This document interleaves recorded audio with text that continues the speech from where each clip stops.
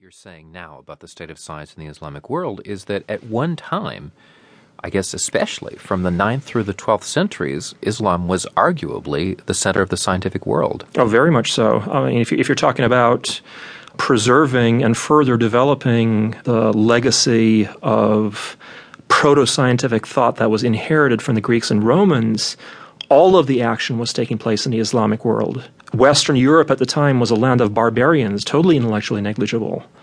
Muslims developed some very interesting ideas over those centuries, but it is something of a mistake to think of this as analogous to modern science, what Muslims were doing back then. It was still a medieval, pre-scientific intellectual enterprise. And they never quite made the breakthrough, the scientific revolution that took place in Europe. Today, in fact, is something of even of an impediment for the Muslim world doing science to continually look back to the glories of the past and keep saying, hey, the Islamic world used to be a world leader in science, but it is not anymore.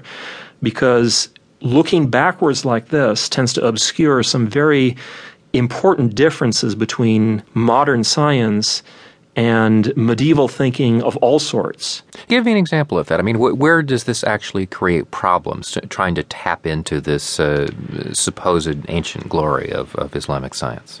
One of the features of medieval Islamic science that some modern Muslim thinkers want to revive is the way of perceiving reality, perceiving the universe as very much a spiritual, God-centered place, which tends to work against the independence of science from religious concerns and religious institutions. One of the things that in the Western world has helped science make the breakthrough is precisely achieving this independence, this autonomy of science.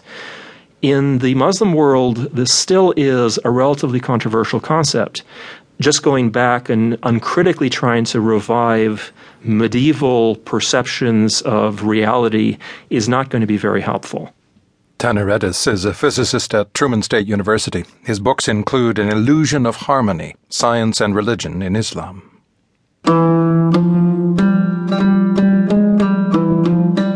Ziauddin Sardar agrees science in the Muslim world is a travesty, but he disagrees with Tanner Edis on other matters. For instance, he says the Golden Age of Islam did far more than transmit Greek knowledge.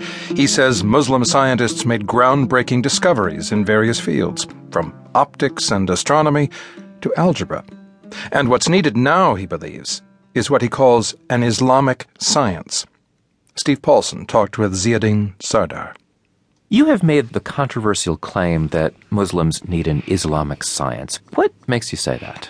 I think it is only controversial if you think that science has no values. By Islamic science, I mean science that is infused with the ethics and, if you like, morality and values of Islam. Now, if you say that science has no values whatsoever, then this is a controversial statement. But science does have values. The values of science come from a number of different directions. For example, the most obvious direction is funding.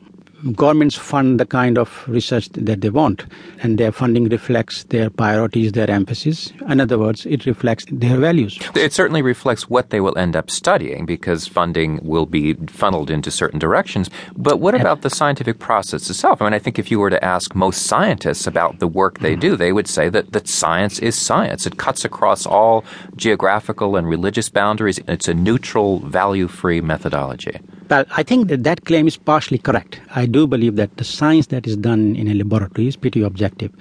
But there is a lot that happens before you get to the laboratory. I mean, why should we study certain questions and not certain other questions? Why, for example, should we pursue, say, research on cancer or AIDS, but not research on, say, diarrhea? So essentially what I'm saying is that, yes, science is objective. The results of science have to be applicable across all cultures, and they have to be repeatable, in all time and space. But at the end of the day, science is a human activity. You have written, and I'm quoting here, Western science is inherently destructive and cannot fulfill the needs of Muslim societies. That's, I mean, I understand what you've just been saying. That's a pretty strong statement, yes. A very strong statement. I like to do that. You see, because that made you sit up and listen.